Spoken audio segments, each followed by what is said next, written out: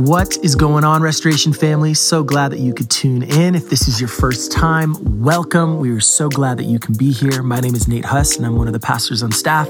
And if this is your first time, welcome. We're so glad that you could tune in. Will you please take a moment just to grab your Bible, and we are going to dive in together. Church, there's a couple little adjustments in our time together today. At the end of our time, we're going to have a brief few moments of Q&A around the trellis, which we'll get into more here in just a moment. And so every other seat or so, there should be maybe a white 3x5 card in the seat back pocket card in front of you, somewhere nearby, pen, pencil. If you've got a question about the trellis, maybe that's brewing in your mind, take time during the message, jot the question down. We'll collect those from you at the end, be able to answer those. So just take that time. Don't feel like you're interrupting anything. If you need to jot the question down, we'll pass them forward, and we won't answer any of the questions, but you can ask as many as you would like. We'll take what we can here today, and then if there's a better opportunity to answer some of the questions, either written or online or whatever, then we'll get to what we can. If you haven't been with us for the last couple of weeks, Landon's been walking us through the trellis, and the trellis is tied to vision for Restoration Church for this upcoming year. And the trellis is basically a structure. You look behind me, there's some trellises on the wall here. Other trellises are built to give kind of a framework or structure for something to grow upon it. And I like structures that help things grow. I like structures that take you somewhere, as opposed to structures that trap you. You know, there are different kinds of structures. I like the ones that take you somewhere, like a bridge. A bridge you can travel across. It can allow you to get from here to there, over maybe even some obstacles that you couldn't cross otherwise. A bridge is a helpful structure to take you somewhere. A ladder is another structure to help you get from down here to up there. It's a helpful structure to take you somewhere. Lysosomes. Oh man, lysosomes are cool. I love lysosomes. I studied about them all week long this week because I have no life whatsoever. I really have no clue what a lysosome is until I Googled what are some parts of the cellular structure. What are some structures inside of our cells? And it turns out lysosomes are one of the structures inside of our cells, and they're kind of known as the garbage disposal of the cell. They filter out the waste of a cell. They play a really functional part as a part of the cell structure in filtering out junk. See, even that as a structure has some useful purpose to do something, to take you somewhere, to bring some healing, as opposed to structures that trap. You think of a structure like a prison. You think of a structure like a cage. You think of a structure like Facebook. These are unhealthy structures that just trap you in and don't necessarily lead anywhere good. But for us, the trellis is a bit of a structure.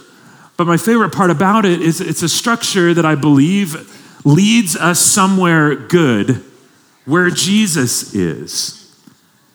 And it's one that God will allow us to do together.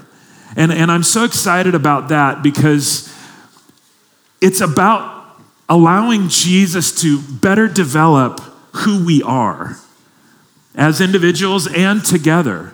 When you think about it, so many times, think about all the different things that you could belong to. You can belong to churches, you can belong to clubs, you can belong to organizations, but it's possible to belong somewhere without necessarily becoming more of this, that, or the other thing. And that's one thing if it's just an organization, but when you belong to a church, but are not becoming more of who God's called you to become, then I think it should make us think a little bit. And one of my favorite things about the trellis is just a structure that helps us grow more to who God wants us to become together. It has more to do with becoming than it does necessarily with just belonging. And that's what's got me excited about it, because I have so much in me and together that I would love to see God mold and shape me in and mold and shape us in as we march forward together. The trellis, if you haven't been around the last couple of weeks, are built around 6 elements. And these 6 elements of the trellis are ways of Jesus. There are things that Jesus encouraged, and they help you find the goodness of Jesus when you practice these things. And here are the 6 by way of reminder. We're going to process what it would look like to make a year-long commitment together to practice hospitality. But for us, we're couching that in, what does it look like if you would commit to having a meal with someone once a week? Practice hospitality, practice fellowship as you intentionalize relationship over a meal. Practice hospitality. Then practice generosity. As Landon framed it last week, what would it look like to commit to a year to give financially 10% somewhere? It may not be here, but to be open-handed with the resources that God has given you, and not just open-handed, but generous in the giving to organizations. Maybe it is here. Maybe it is somewhere else. But out of the abundance of what we've been given, then to give back. I love 10% because that's God's way of saying, hey, you get 10 things. Keep 9. Be generous with 1. I don't even know if that's qualified as generosity, but that's a good start. And so we practice generosity. Practice repentance. What does it look like for us to commit to a year to confess to someone else, a trusted friend or family member, a spouse, every single week? To be honest about areas that we're struggling in, temptations, sin, and find confession there and lift that up to the Lord together. Practice repentance. Practice prayer. What would it look like on a similar note to pray with someone else every single week? At least one person every single week. Open up your heart to the Lord with somebody else in communion with God in prayer. Practice Sabbath rest. What would it look like to commit to a year of weekly 24-hour Sabbath rest as a way to, having enjoyed 6 full days of work, to enjoy God intentionally for one 24-hour period and really rest in Him. Leave the junk behind and rest in Him. How many days in a year are there?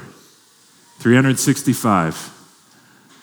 What if you gave 52 of your precious 365 to resting in God? It doesn't sound so different. When I say once a week, 24 hours, I don't know how I can possibly shut down. But when I think about out of 365, I'm going to give you 52 to rest.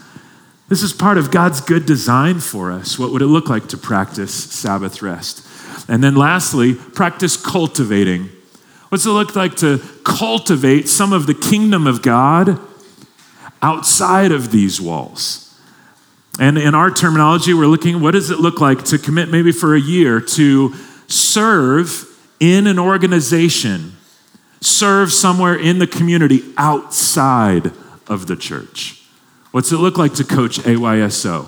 What's it look like to serve the elderly population or serve the homeless population, or maybe go act in a play at Yavapai College if you're gifted in that regard, and be planted out in the community and let the light and love of Jesus shine as we're as intentional out there as we are about what we do in here, cultivating the kingdom of God wherever we are. And these 6 things, they're not an exhaustive list, but they're a great start. They're a great place to help Jesus, as we practice these things, take us into some really good places where Jesus is.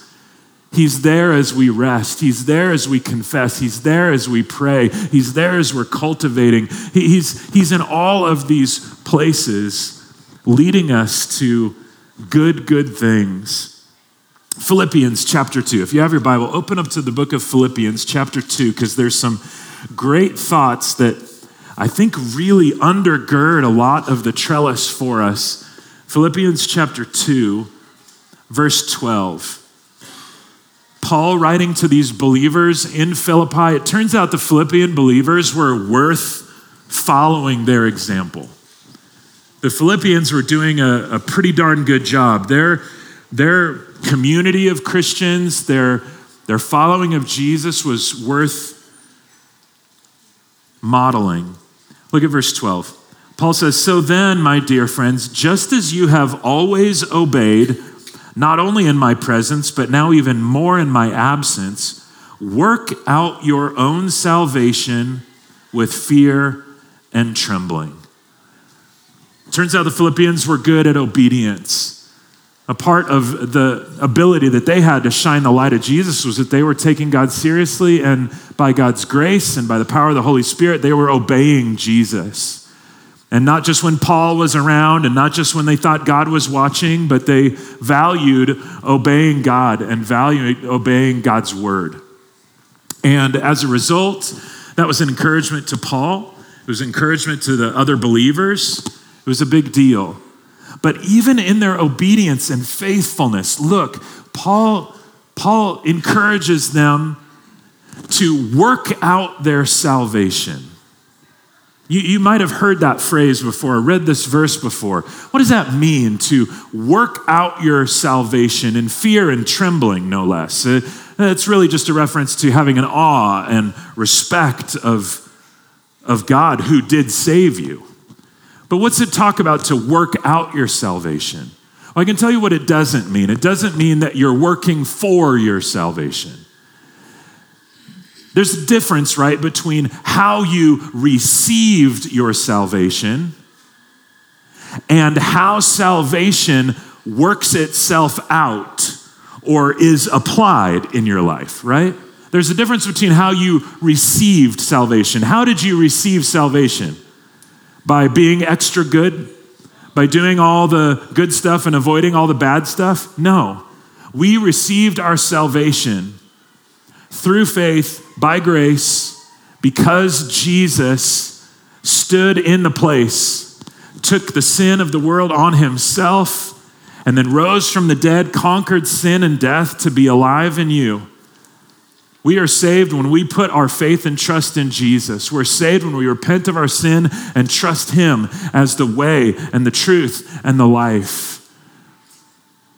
And so it's not us that made us deserving of our salvation.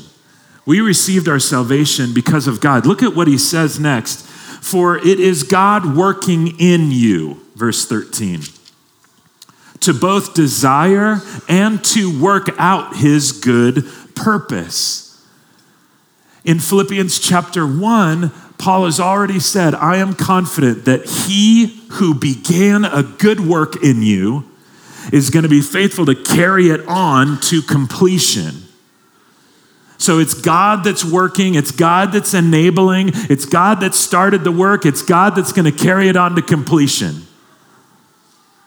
Who's really at work with your salvation? God. And yet, we're called here to work out our salvation. In other words, there is a working out of what God has already worked in you and me, in your salvation. There's an applying of what God has already done in here, in a new identity. There's an application of it. There's some life that comes, there's life that changes as a result of you being saved by God. Think about this. Let's say that I'll do it tomorrow. I'm going to deposit $1 billion in every single one of your bank accounts. Okay, yeah, that's a good day, right?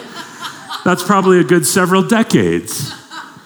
Now, you didn't work for it. You didn't earn it. And I know you didn't deserve it.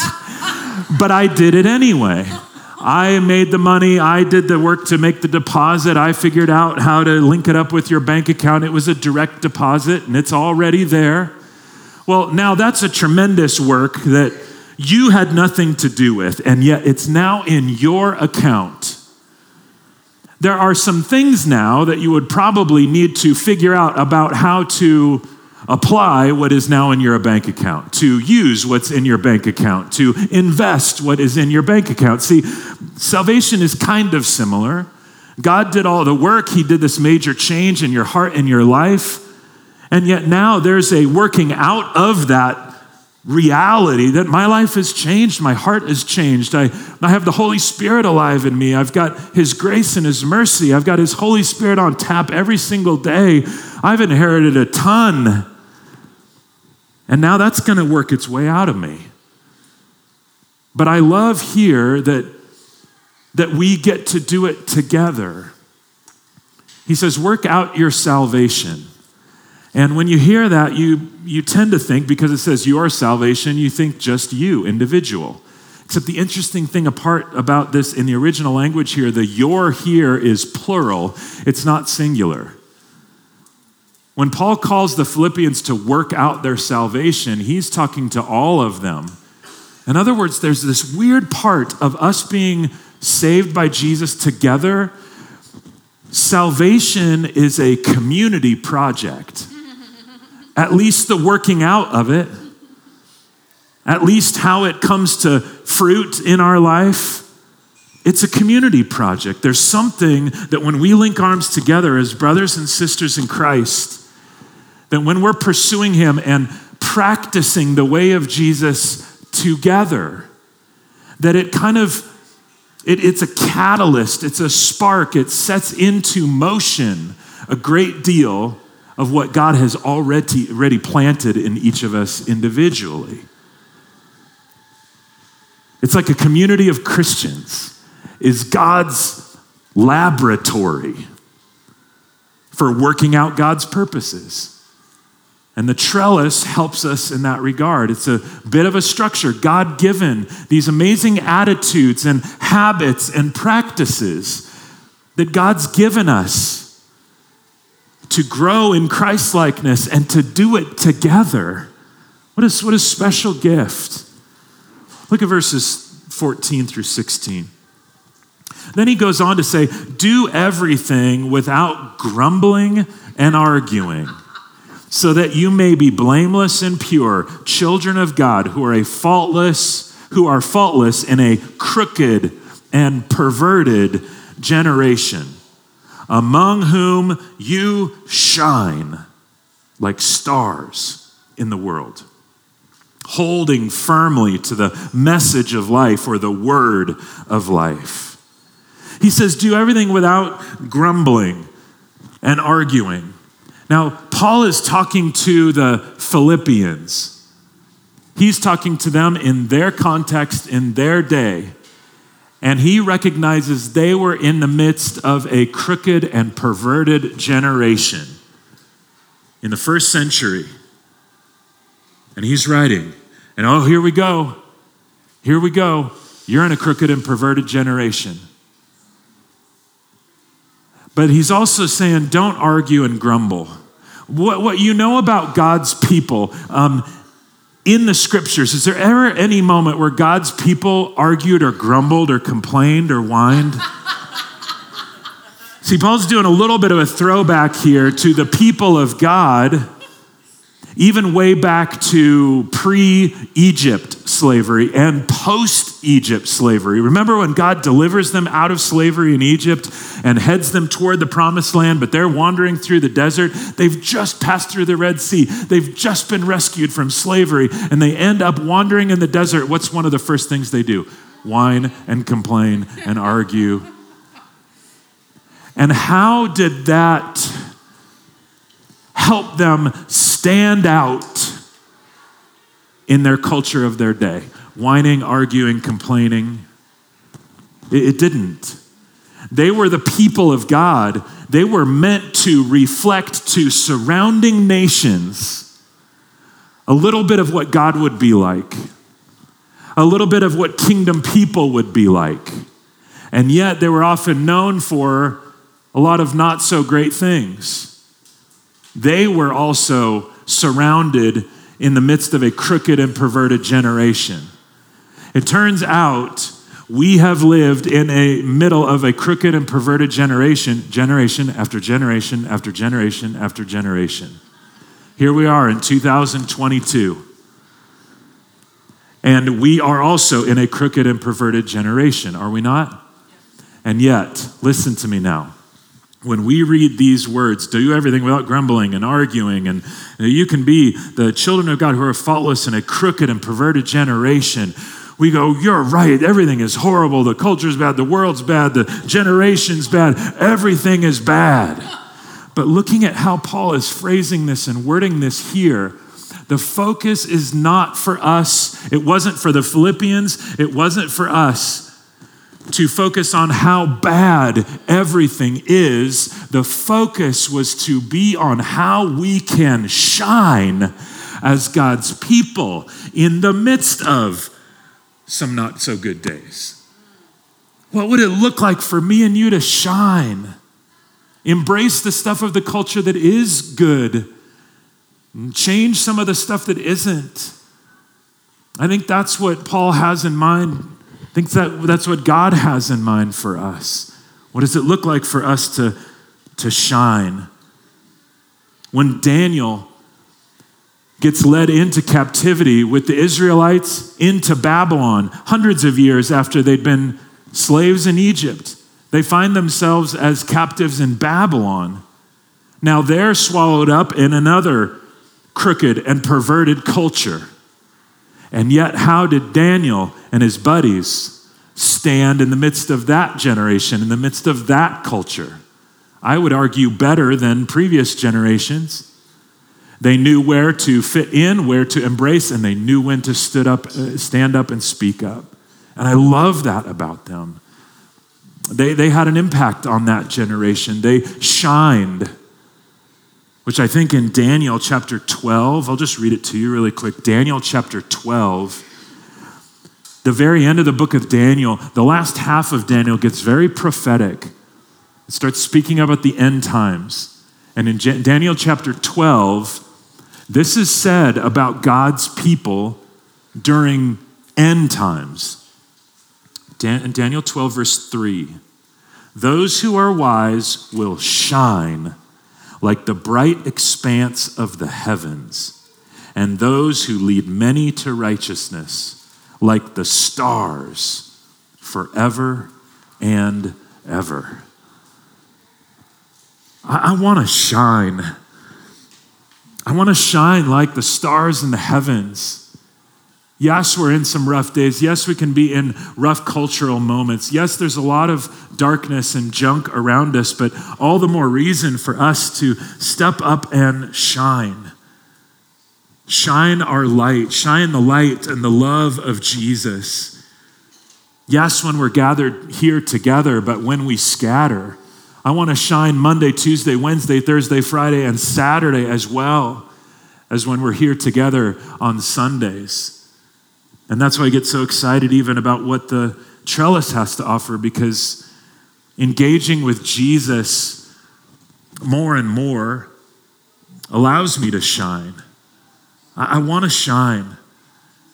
I've got this huge heart for Cambodia for some reason. I grew up in Long Beach, California. Long Beach, California has the highest Cambodian population in the world outside of Cambodia itself. And so I think that was part of the spark that gave me a little bit of heart for the Cambodian people. A ton of my best friends growing up were Cambodian. And then I've got to go to Cambodia a couple of times in the last few years. And it's just got a place in my heart. But I got to tell you, when I go to Cambodia, I shine. Not like you think I'm talking about. But I got to tell you, you think about it for just a minute. One, the Cambodian people do not have pale, translucent, ham-colored skin like I do. I've not seen one bald Cambodian. And Cambodians are not tall people. So when I get off the plane in Cambodia and it's 140 degrees with 370% humidity, this hamhead starts to sweat and I shine like the stars in heaven. And I just walk down the streets of Siem Reap or Phnom Penh and all these Cambodian people, what is this? But imagine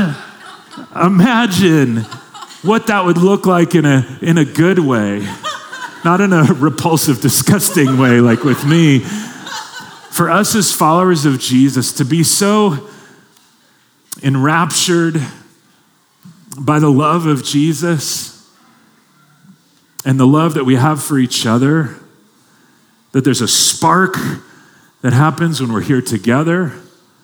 There's a spark that happens when we're together with each other throughout the week.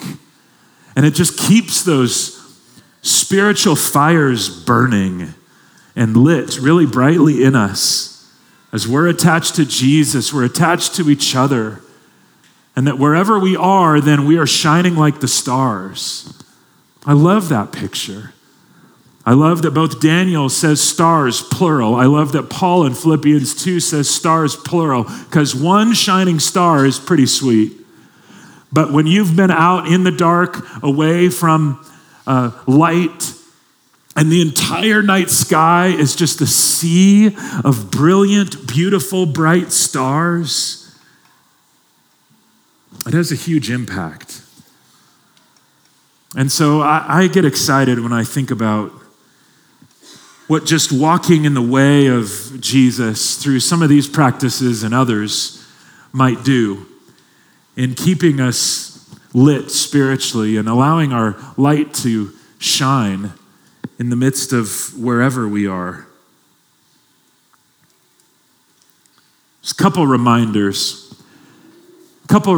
as we dive into the trellis, as you're praying and processing about whether or not the trellis is something that you would like to commit to for this year.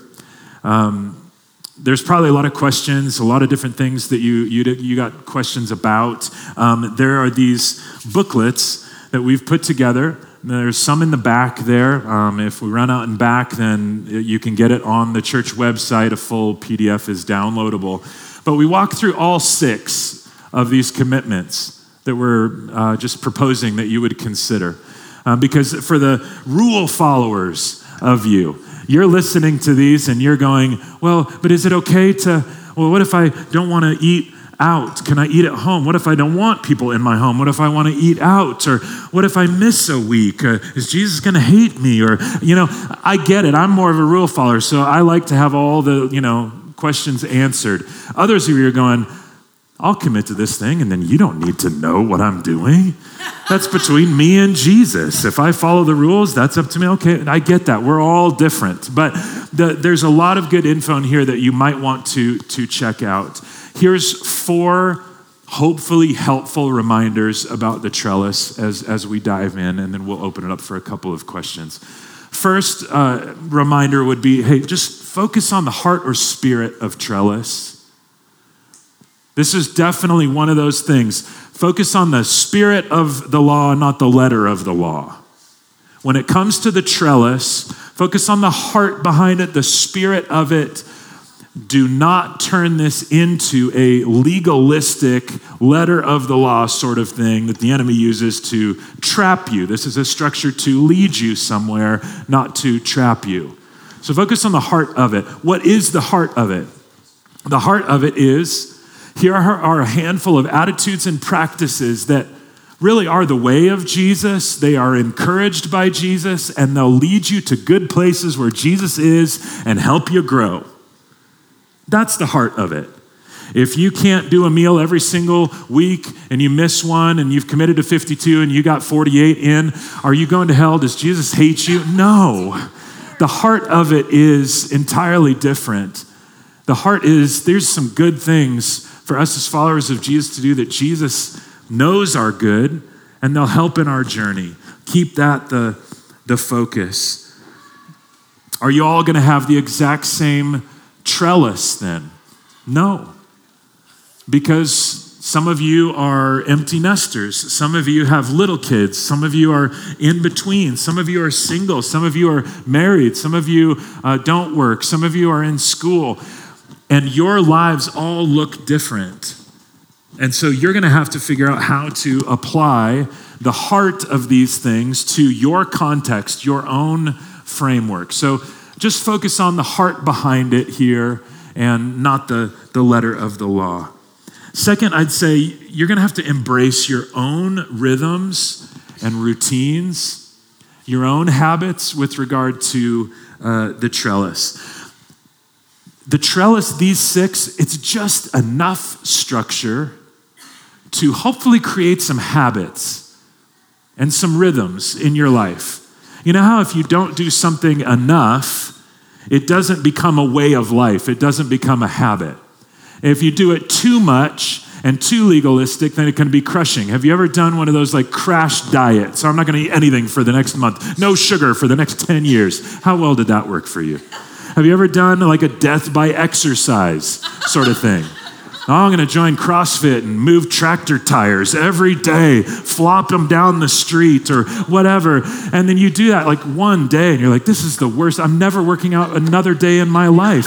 The trellis is meant to be sustainable. And you're going to have to contextualize again some of these things that fit your rhythm and your routine. I just kind of want to remind you that with your own rhythm and routine, the reality is you guys, I would imagine that you're doing several of these practices already, at least some version of them. I mean, most of you eat between 14 and 21 times a week. And we're just saying, hey, could you carve out one and be intentional about it with somebody else? Yeah, probably. Is it at home or out? Okay, well, you figure that out. That's fine.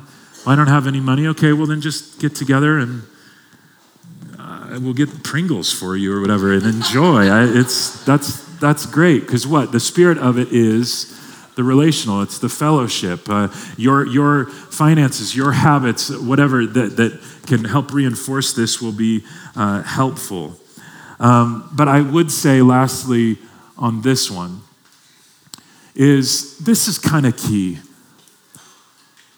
I think our heart, I know my personal heart for me, just between me and the Lord, is that I want to adopt the way of Jesus as my life. I want my life to be swallowed up in his life, not just figure out how to cram Jesus into my life. And if you're in a spot where this feels like you're just cramming Jesus into your life in 6 kind of exhausting ways, wait. But if you're at the spot, you're going, you know what, there are some things going on, there's some stuff I'd like to see happen, and I think the Lord is connecting some dots here with me, that adopting some of these practices would allow my life to get swallowed up in his life, then maybe you're ready to dive in. Third, I just say find peace whether or not this is the year for you to do trellis. Find peace about that. Be praying about it. Be talking with the people closest to you about it. And see if you've got peace one way or the other. If you talk about it, you go, gosh, this is going to take some adjusting. It's going to take some big commitment. But I think I feel peace that God's going to meet us where we're at. Let's go for it. Then by all means, go for it. Or if you process it and go, you know what? I don't think I can commit to this year for whatever reason. That's okay. Hear me on this. If this is not the year to step up to this is not a requirement. And you will not be excluded from Restoration Church if you're not making a commitment to the trellis for this year. Jesus still loves you. God still loves you. He's going to meet you where you're at. And maybe you come around next year and reconsider if the things are changed or different. And then lastly, I would just say, keep in mind that the word of God, is foundational to the trellis.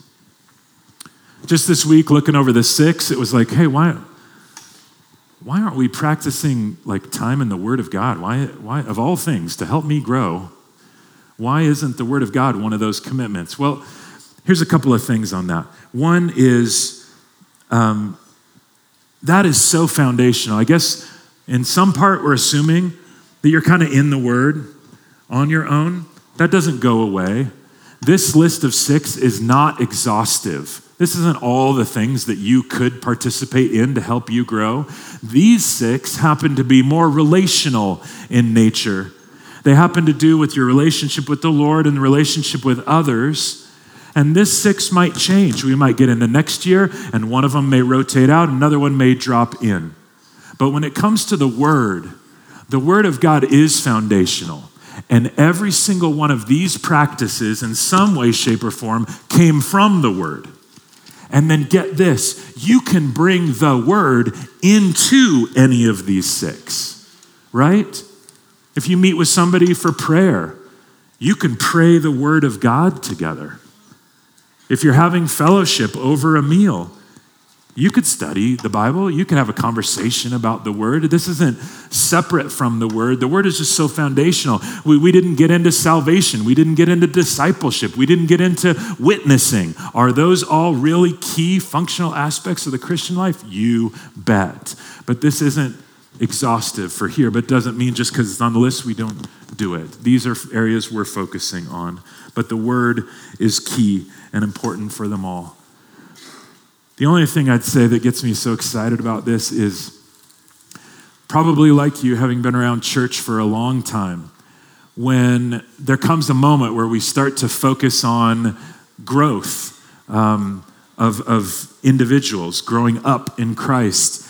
A lot of times what ends up happening is we just say, okay, here's what we need to do. If you're really committed, if you're really core, then you need to start attending here. And you need to give here, and you need to join a small group here, and you need to join a men's Bible study here, and a men's Bible study here, and another Bible study here, and you need to serve here. What's in common with all those? Here. And that's fine. There's a lot of amazing stuff. I'm not knocking any of those things, and we really do want you here.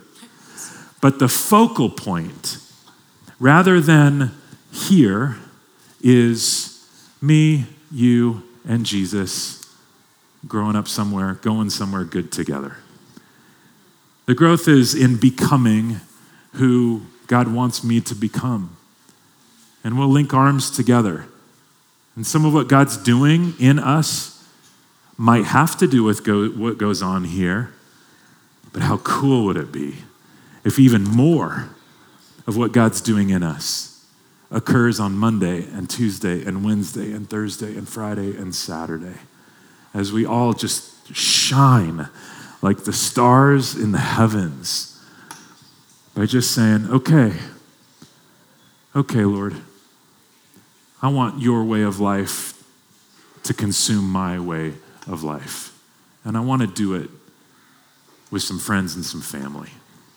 Let's see what God does. Cool. Awesome. All right, question time. So take a moment. We're going to invite Landon up here, and we'll tag team answering some questions for you. So take a moment and jot down any questions that you have on those cards that are available, and in just a minute we'll pass them to the center aisle, and Nate will grab them.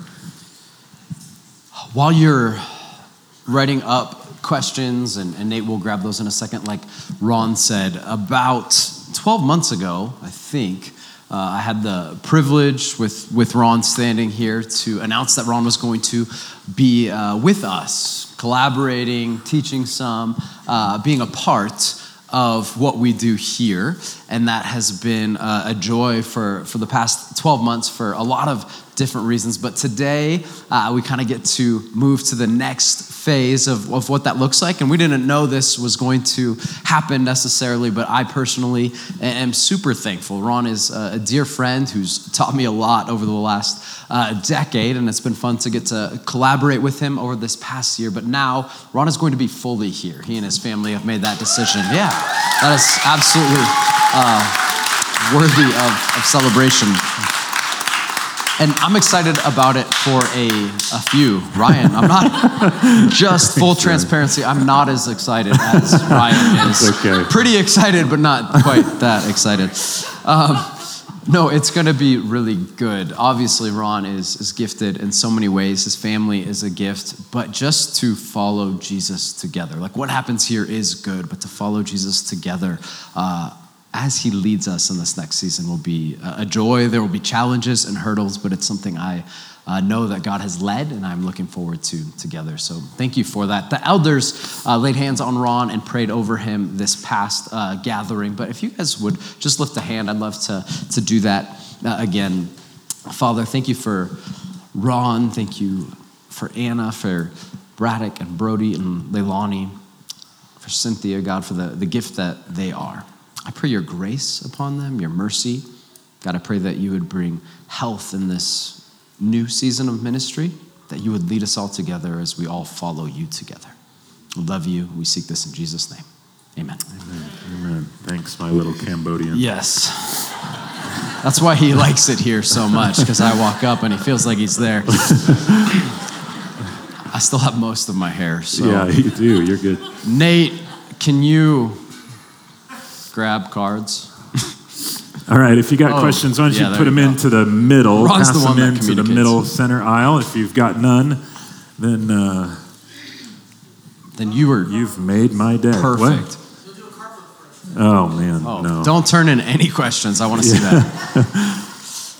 While you're passing those in, we can hit a couple of these really quick from the last gathering. One of them was this: for hospitality, can it be going out with someone every week instead of having someone over? And then part two, is it a different person or family every week? I thought that was a really good question. And this kind of speaks to what Ron talked about, the heart and the spirit of the structure more than the letter of the law. And so absolutely, it could be going out with somebody. There are many times that is just simpler and easier, and in many ways better. I do think there's something significant about the hospitality of having somebody into your home. Does it need to be every week? No, but building that in every once in a while, there's something different about welcoming them into the home. And so there's a value there that's added. It's saying there's a level of trust and intimacy and vulnerability that's healthy, I think, to the way of Jesus. So no, it does not need to be in your home every week or even most weeks, but every now and then I think there's health in that. And then the follow-up, is it a different person or family every week? Really, this is for you to figure out. Maybe it would be cool to have a rotation of people throughout the months and really get to know them. Maybe you're the type of people that want to have 52 different people over. Maybe it's only going to be 2. There's a lot of different ways to go about this, and however you do, I think will be good. But getting into this habit of practicing hospitality, I think, is something that will transform us in healthy ways. Cool. We could tackle this one. Do domestic chores count as work on the Sabbath, or should we focus all on rest? That's a great question. My initial thought is that's a really long answer, and so I would encourage you, if you haven't, to do our Sabbath practice that we'll be doing, I think, in April, and it'll be, I think it's 4 weeks long, all on the practice of Sabbath. I would say that that's up to you. Based on the fact that you used the word chore, I would say that probably should be avoided. So the simplest way I know to work through Sabbath is to ask this question. I talked about it briefly last week. Is it work? Is it wanting? Or is it worrying? Any of the things that fall into those categories, try to save for a different 24 hours. And that's not easy. It means you got to work harder the day before and the day after so that you don't have to work, worry, or want. And without fail, like for Chelsea and I, my wife, this is like our highest point of conflict right now, which is actually a great blessing. But we struggle with that. Like, it is brutal on a Saturday for us to see all of the millions of things that need done and go like, nope, not today. Somehow we're not going to do that. Or to sit at breakfast and be like, what color are we going to do that? Or let's go to Home Depot and buy this and fix that. There's a million things. But there's something about saying, no, we're not going to do that. And we're going to delight in the kids and our family and time together that is really transformative and valuable. So, long answer. The short version is, I think you're the only one that can answer that. But if it's a chore, probably not. And then similar, is Sabbath Sunday or Saturday, or does it matter? Doesn't matter at all. I do think the key is 24 hours. And so I think God designed us. We've talked about that quite a bit over the past few weeks. And He designed us for rhythm. If you read throughout the scriptures, especially the Old Testament, you see all of the holidays and rituals and ceremonies that God put in. His people didn't. God said, do this. Daily, weekly, monthly, annually, every 7 years, there's these rhythms. And there's something from the very beginning where He says, after the 6th, on the 7th, He rested. And so I don't think it matters at all what day of the week it is. It isn't spiritual in that sort, but something in our humanity that resets and is better off if we take 24 hours. And maybe there is some more science to this in the Sabbath practice. You can read or learn more about it.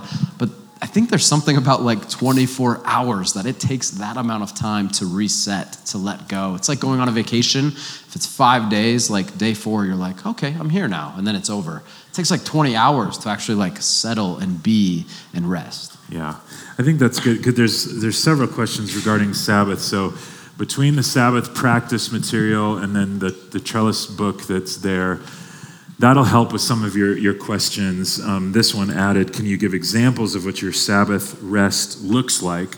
I think for your radar too, when it comes to making a commitment to this trellis, meaning I'm going to commit to these 6 things for this year.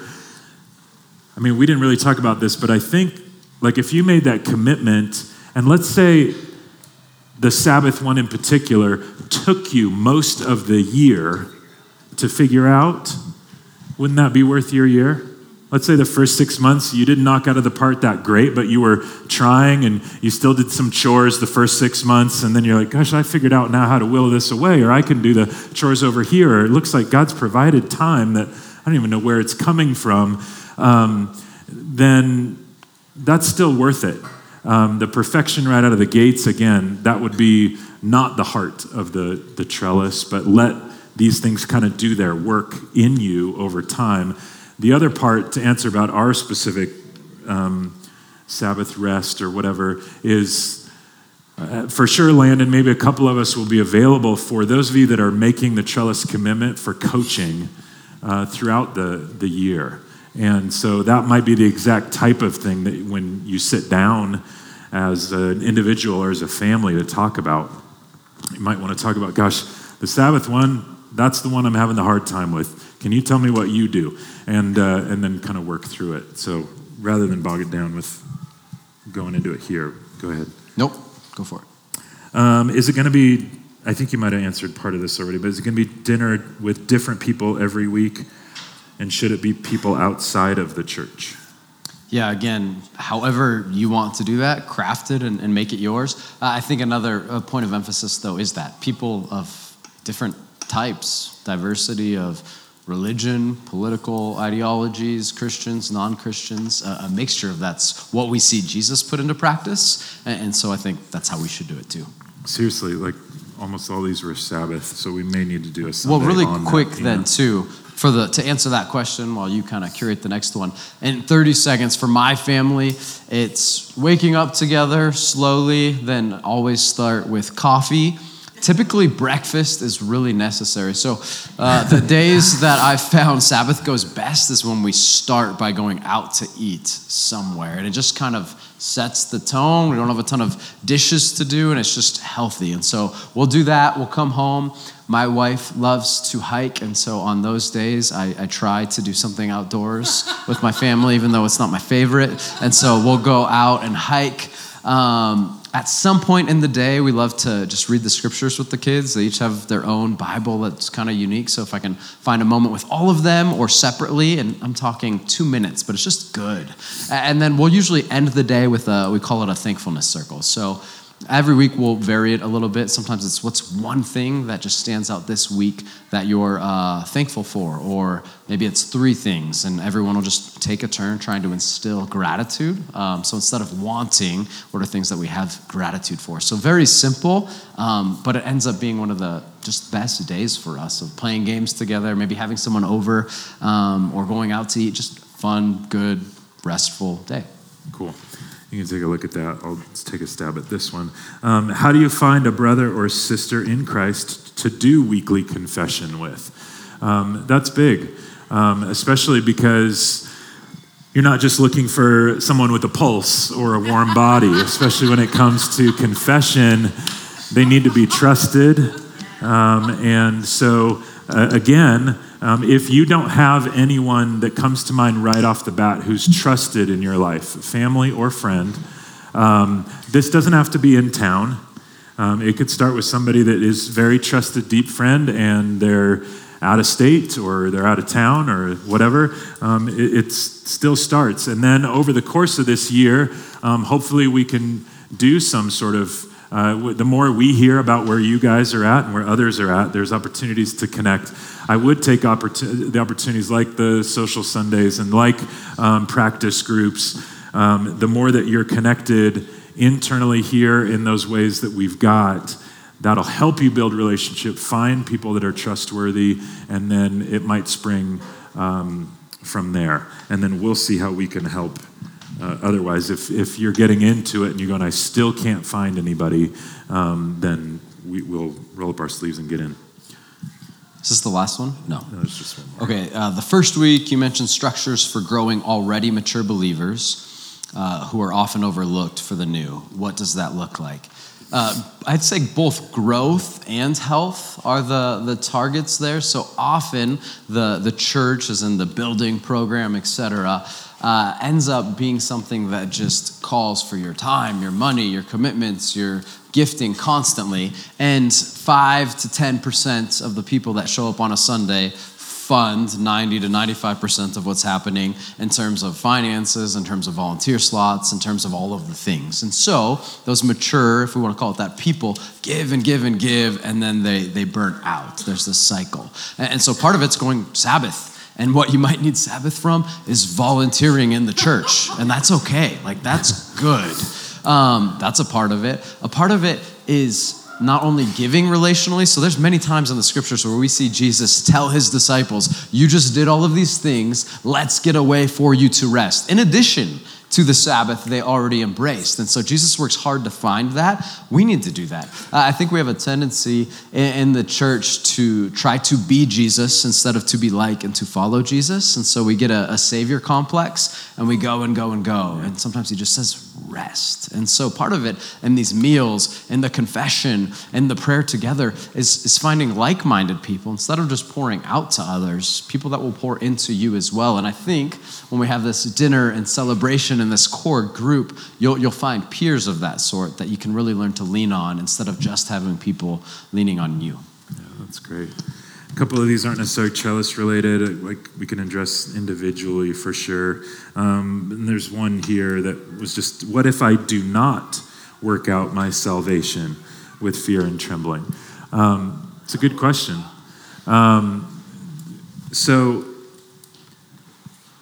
need to distinguish a little bit, again, of the working out from your actual salvation, how you received it.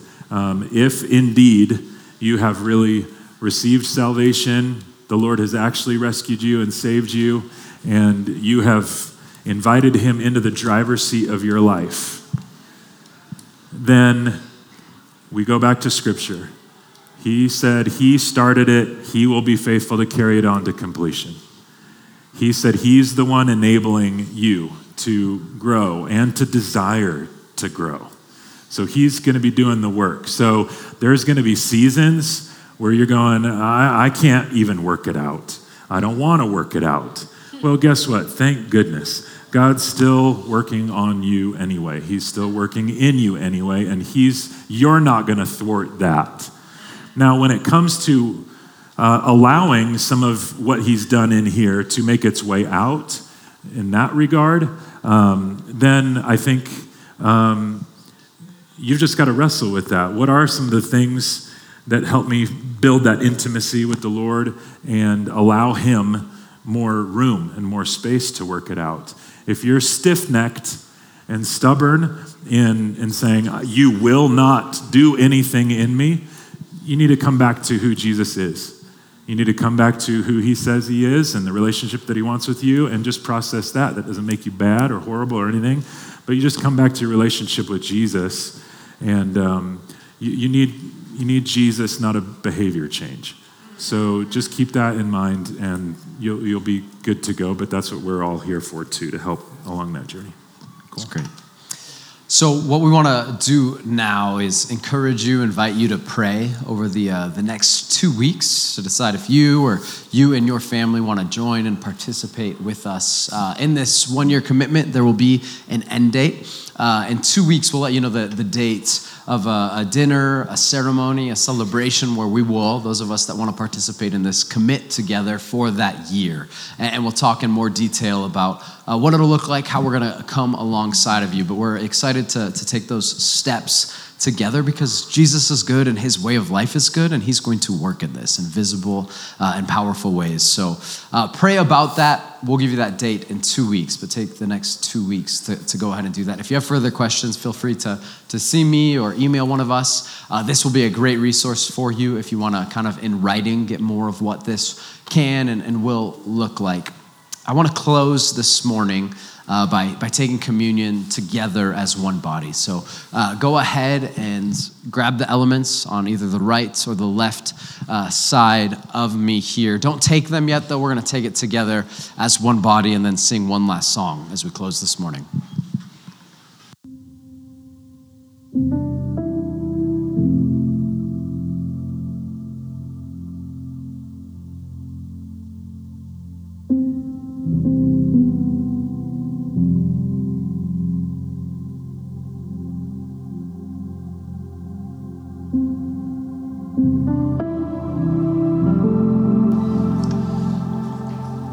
As the last few people return to their seats, undoubtedly the most exciting, the best part of this vision and of what Jesus is calling some of us into is Jesus himself.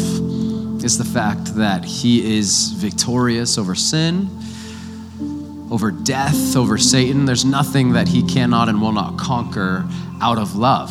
And so I think it's appropriate today to close our time worshiping him in song, but also as one body, as one family, taking communion. And so go ahead and take the wafer representing his body, recognizing that he gave it up out of love for us, that his sacrifice is immense because he loves his people, his body that much. Go ahead and take the bread.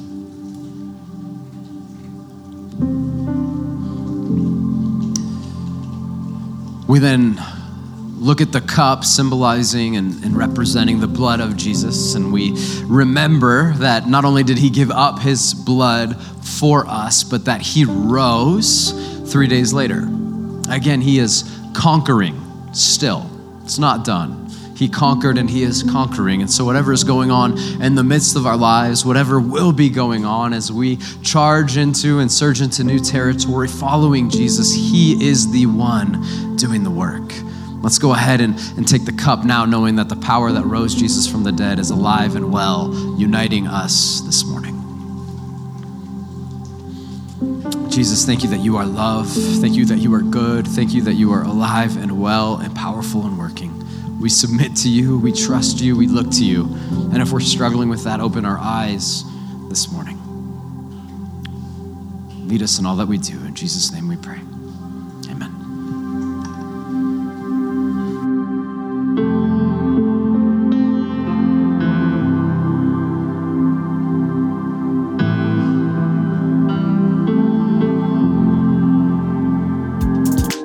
Thanks so much for listening. Once again, we are Restoration Church in beautiful Prescott, Arizona. And if this is your first time, we're so glad that you're able to connect. If you get an opportunity, take a moment and jump over to restorationaz.org. And we would love to connect with you there. You can also learn a little bit more about who we are, what we're about. And if you don't call Restoration home and you're still just doing the online thing, we just want to encourage you, find a place to get plugged in. It doesn't have to be Restoration Church, but there's something really valuable and important about being a part of the body of Christ together. And so once again, so glad you could tune in. And until next time, remember, Jesus is the only one who is trustworthy always, no matter the moment. So let's press on as we continue to practice the way of Jesus.